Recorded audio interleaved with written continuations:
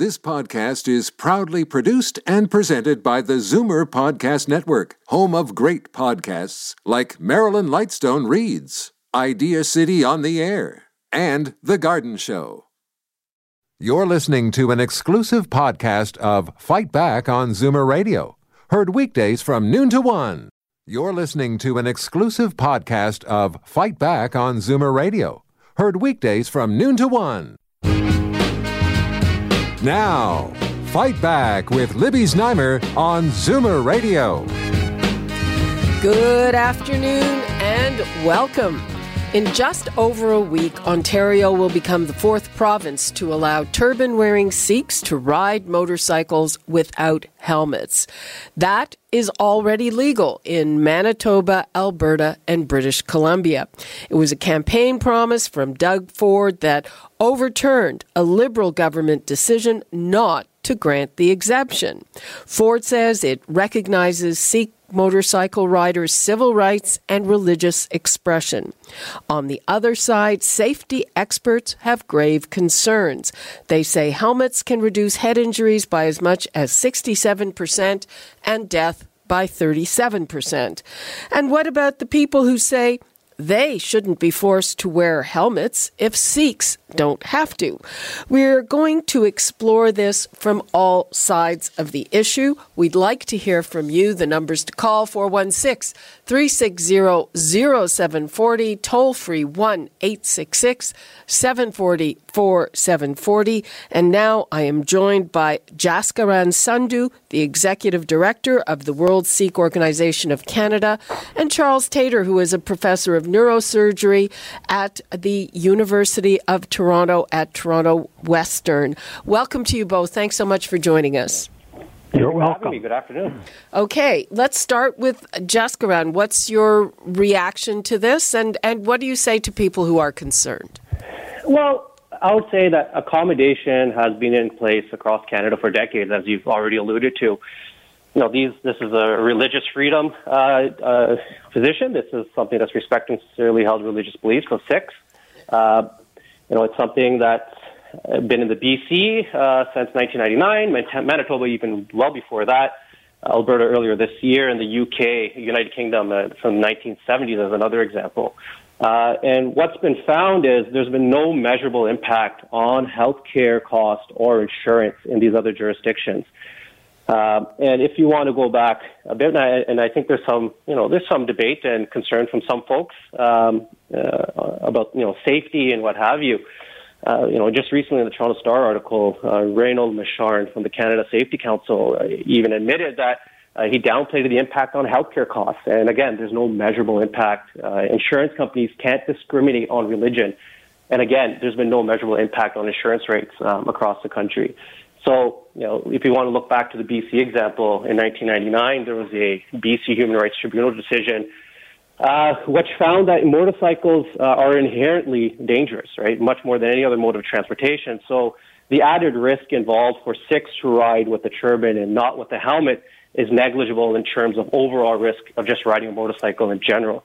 And courts have said, you can look at the Ontario Court of Justice, based upon decisions from the Supreme Court, that it's up to governments to legislate these sorts of accommodations regarding road safety. Okay, let's bring in Dr. Charles Tater. Dr. Tater, you are an expert in concussions. What is your reaction to this? Well, I really believe in religious freedom and human rights, and so for me, those rights trump, if you'll excuse the expression, the need for safety. And if people are willing to take that risk, who are Sikhs, if it's important for religious observance, then I'm for them. And I think that the Ontario government is correct in allowing this exemption or accommodation. I do, on the other hand, want other folk to wear helmets for bicycling and motorcycling and other road activities, skateboarding. My belief is that everybody should be wearing helmets as well. Road activities are dangerous. They are very costly for those who sustain brain injuries as a result of crashes with motor vehicles. A truck against a motorcycle is like no contest. The motorcyclist is going to be injured, and the brain is very fragile. So far, we only have one brain per person, and once it's severely damaged, there's very little that neurosurgery, for example, can do for major brain disruption, and that's what happens in many of these high-speed crashes. So, yes, I do like legislation but for safety, but I also want to have our country respect religious freedom. Jaskaran Sandhu, I would assume that a lot of Sikhs themselves are concerned about the safety aspect. Is there anything that motorcycle riders do to mitigate the risk? Well, we let people assume risk all the time for multiple different things. We allow people to jump out of an airplane with a parachute. We allow people to smoke. So there's a lot of different things that we allow people to assume the risk of the personal choice they make. In this specific example, it's on the basis of religious freedom and people who hold sincerely held beliefs. In this case, if you're an initiated Sikh who carries the articles of the faith, which include the turban, this is not really a question of whether, can we or can't we. This is part of our lives. So if you look at the other jurisdictions, as I mentioned before, you have a lot of cases where, we haven't seen that impact on insurance or health care. We haven't really seen, an increase of accidents or head injuries from Sikhs. It could be argued that these Sikhs are rational, reasonable people that are riding their motorcycles without a helmet. They understand the risk involved, and they understand that they can take an extra layer of precaution and safety when they're driving their motorcycles to ensure their safety. And Dr. Tater, I don't have the statistics, but are you familiar with statistics of motorcycle riders in general who get concussions? Well, those are very good questions, and it does point to the fact that we don't have good data, for example, on Sikhs who are not wearing helmets who get brain injuries. We don't know what the financial cost is to society for that. In fact, for many risk-taking behaviors, we haven't calculated the costs, like how many skateboarders are killed who could have been saved just by a helmet, how many bicyclists, like if you add up the number of bicyclists who are unhelmeted on Toronto streets, it's about 50%. Oh, yeah. So we don't have good data to show the financial burden to society for that type of risk-taking behavior. And I'm all for legislation. I like the legislation for hard hats on construction sites. I like the legislation that all bicyclists under the age of 18 have to wear a helmet. But we do have to make accommodations, and I think religious freedom is one of the one really good example. Okay. Before we get to the phones, Jessica, and I just do you have a take? Because this is a religious accommodation, you have some people saying, well, if Sikhs don't have to wear helmets, why should we have to by law? Do you have a response to that? Well, again, alluding to the point that I made just previously, these are sincerely held religious beliefs. This is for folks that are initiated into the faith and carry the articles of the faith. For them, it's not a choice, right? They can't take the turban off and pop a helmet on and put the turban back on. It's per the articles of the faith, they have to keep that turban on. So for them, it's not really a choice. This is not so much so as, well, we just don't want to wear a helmet, and there we go. These accommodation requests vis-a-vis the helmet, this is not something new. When the British were at war in World War I with the Germans, and again in World War II with the Nazis, 80,000 Sikhs laid their lives down with the British Empire in those wars. And funny enough, it was Churchill who said we must accommodate the Sikhs' right to wear a turban rather than a helmet against a lot of opposition at the time in Britain. So these are not new accommodation requests from the Sikh community. These are very sincerely held and have a long history, including helmets for motorcycling and otherwise. Okay, I'm going to take a call or two before we bring in Pete Karageorgis from the Insurance Bureau. Hello, Bob in Etobicoke. Hello, how are you? Fine, how are you? Not bad. It's pertaining to insurance, not only regular insurance, but government insurance. To me, like I ride a bicycle periodically, and I don't wear a helmet. But the way I look at it is everybody should, and you should wear it on a motorcycle. But if you don't, I don't think if you have a head injury, OHIP shouldn't cover you, or only cover maybe 50%.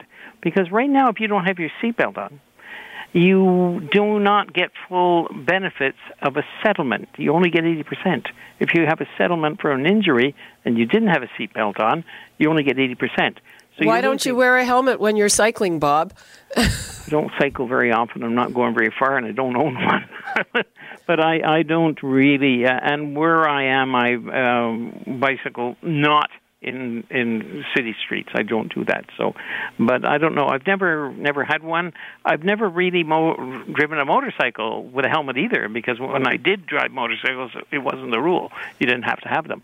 So, as to whether or not, when I drove a motorcycle, you drove a helmet with a sun visor to keep June bugs out of your face rather than a head injury.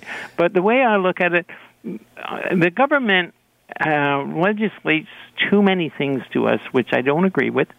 But if they said, well, look at, you don't have OHIP coverage if you have a head injury and you didn't have a helmet on. Because that would make me wear a helmet. Well, yeah. Yeah, okay, Bob, except that's a very slippery slope when you're deciding health care and somebody is deciding whether your injury is your fault or someone else's fault. But I think there's more snowboarding accidents than motorcycle accidents with serious injuries. Well, I don't know about that. Bob, thanks for your call. No problem. Bye-bye. Bye-bye. Okay, let's bring in Pete Karageorgis from the Insurance Bureau of Canada. Hello, Pete. Good afternoon, Libby. Okay, so what are the insurance implications of this? Well, currently, insurance companies in Ontario, as with most other jurisdictions, are prohibited from asking a person's religious background, because basically it doesn't factor into driving. So insurance companies can't determine who may be of one faith or one belief than another. And so we just obviously treat everyone as drivers and hope that everyone follows the rules of the road and the laws. And insurance companies have been promoting road safety and seatbelt use and proper headrest use. But can you ask people, sorry to interrupt, can you ask people if they wear a helmet? Well, again, this is a mandated application form. So if you get insurance from any insurance company in Ontario, the application form and the questions that you're asked are all mandated and approved through the government's regulator. And so if they allow that question to be asked, for example, if you're a motorcycle rider or driver or even passenger, do you wear a helmet? That could be a question that could be asked. But then it becomes a point of gathering enough data to determine what a proper rate may be. Obviously, there's a greater risk in if you're an injury, if you're not wearing a helmet. We heard from Dr. Tater, and he's got a long experience with regards to head injuries, and so it is important to wear proper safety equipment. The question now is with this religious accommodation, is there a large enough population? Will we see a difference? And the argument that was made again from the earlier caller too, or the earlier guest, was that there doesn't appear to be the case. We don't know. It's still too early to tell. Do you have any data on, in general, injuries so far from people not wearing helmets in motorcycles or, Yeah, the Ontario government publishes a road safety report, and unfortunately the most current report provides us with data from 2014. And when we look at that, we see that the number of motorcyclists who were killed, and again, their drivers and passengers, in 2014 were 51 individuals.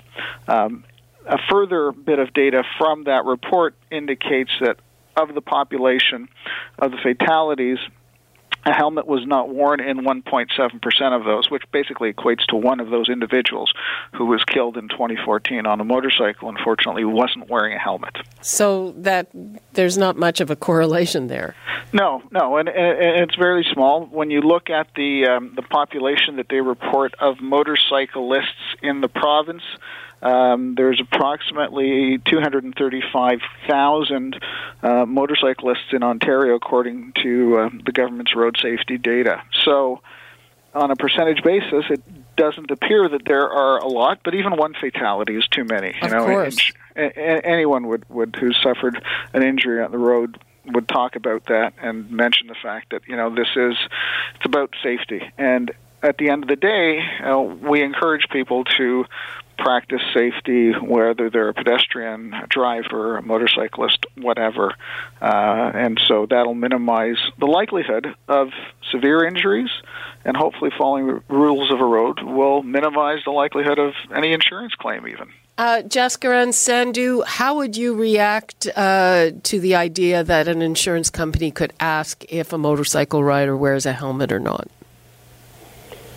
I think our position is tied to what's currently happening rather than engaging in hypotheticals.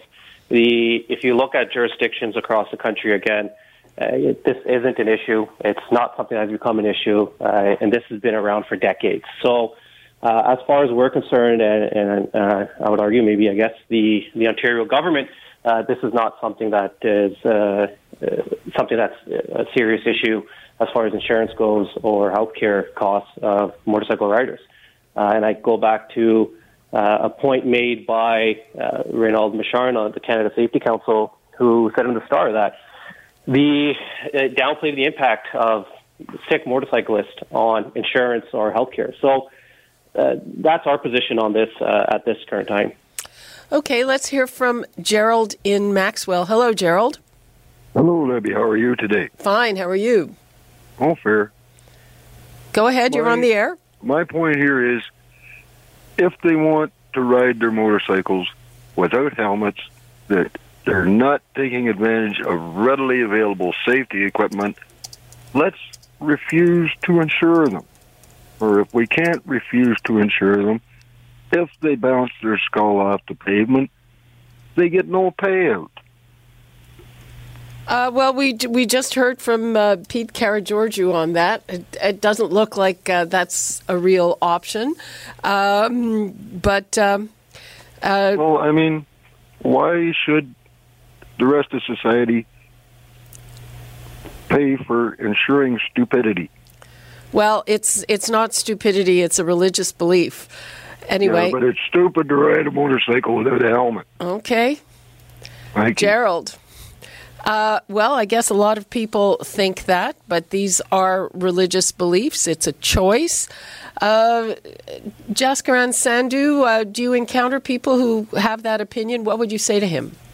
Yeah, it is an opinion that's out there, and I think if you look at you look on Twitter or the comment sections of newspapers, and mind you probably should never look at comment sections of newspapers, but if you do, perhaps scroll down a little too far on a website. My response to that is we allow people in our society to make choices. So we allow that in a free society, and people make inherently risky decisions all the time, all the time. So I kind of mentioned this as an example. Smoking has a huge impact on healthcare, has a huge impact on quality of life, not just for the person smoking, but those around them. It's not like we take away their OHIP coverage because of that, right? We allow people to play sports. We allow people to engage in risky behavior. If we're so concerned about safety, then why even ride a motorcycle? We'll ride a car, right? It's the reason why we allow this, because we live in a free society where we're giving people the choices to be responsible for their decisions. In this case, we're talking about accommodation that is based upon religious rights and religious freedoms as protected under the Charter and Canadian law. So that's my response on that, and it's I can understand why some people may feel that, but I think once you kind of think about it a bit and dig down deeper, you can see our society is very much built upon this. Okay, Dr. Charles Tater, we're about to wrap things up. What would you like to leave us with on this? One final word about the importance of injury prevention. Organizations like Parachute Canada and its support for Vision Zero. The City of Toronto has bought into Vision Zero. In my view, we should be spending much more effort on protection of people on the roads. Sure, the Sikh issue is a religious freedom issue, but there are so many aspects of injury prevention that we should be spending more effort on. The number of pedestrians, the number of motorists, the number of bicyclists in our environment in Toronto in the last couple of years. I think it's really terrible how many deaths and disabled people we have created as a society because we aren't spending enough time on injury prevention. Kids don't know now which side of the road to walk down on. We really have to pick up our socks and spend more effort on injury prevention. Helmets, yes, are an important aspect of injury prevention on the roads, but it's only one aspect. Okay, and Pete Karageorgis, what would you like to leave us with? Well, along the same lines, I think it's important for us to recognize that we're having this discussion, particularly this one issue, but the bigger picture truly is about safety. From our perspective, we've seen an increase in driver distraction on the roads that has to be addressed as well. It doesn't matter if you are a motorcyclist, a pedestrian, a bicyclist, a skateboarder, as we've seen, unfortunately, in the news on a regular basis. Distraction is a concern. Injuries and dealing with Vision Zero is important to minimize and eliminate that risk, and then you really address the core issue here in terms of cost, because if we don't have any injuries, if we don't have any crashes, we don't have to worry about the cost of health care or any other costs because we're driving and participating in a safe society. Okay, and Jaskiran Sandhu? Yeah, at the end of the day, this is about religious freedom. This is about sincerely held beliefs in articles of the Sikh faith that we've been accommodated for. And I think that, as far as we're concerned, that's what this is about. Okay. Thank you all. Very interesting discussion. Thank you. Thank you for having me. Thank you. You're listening to an exclusive podcast of Fight Back on Zoomer Radio. Heard weekdays from noon to 1. You're listening to an exclusive podcast of Fight Back on Zoomer Radio. Heard weekdays from noon to 1. You're listening to an exclusive podcast of Fight Back on Zoomer Radio. Heard weekdays from noon to 1.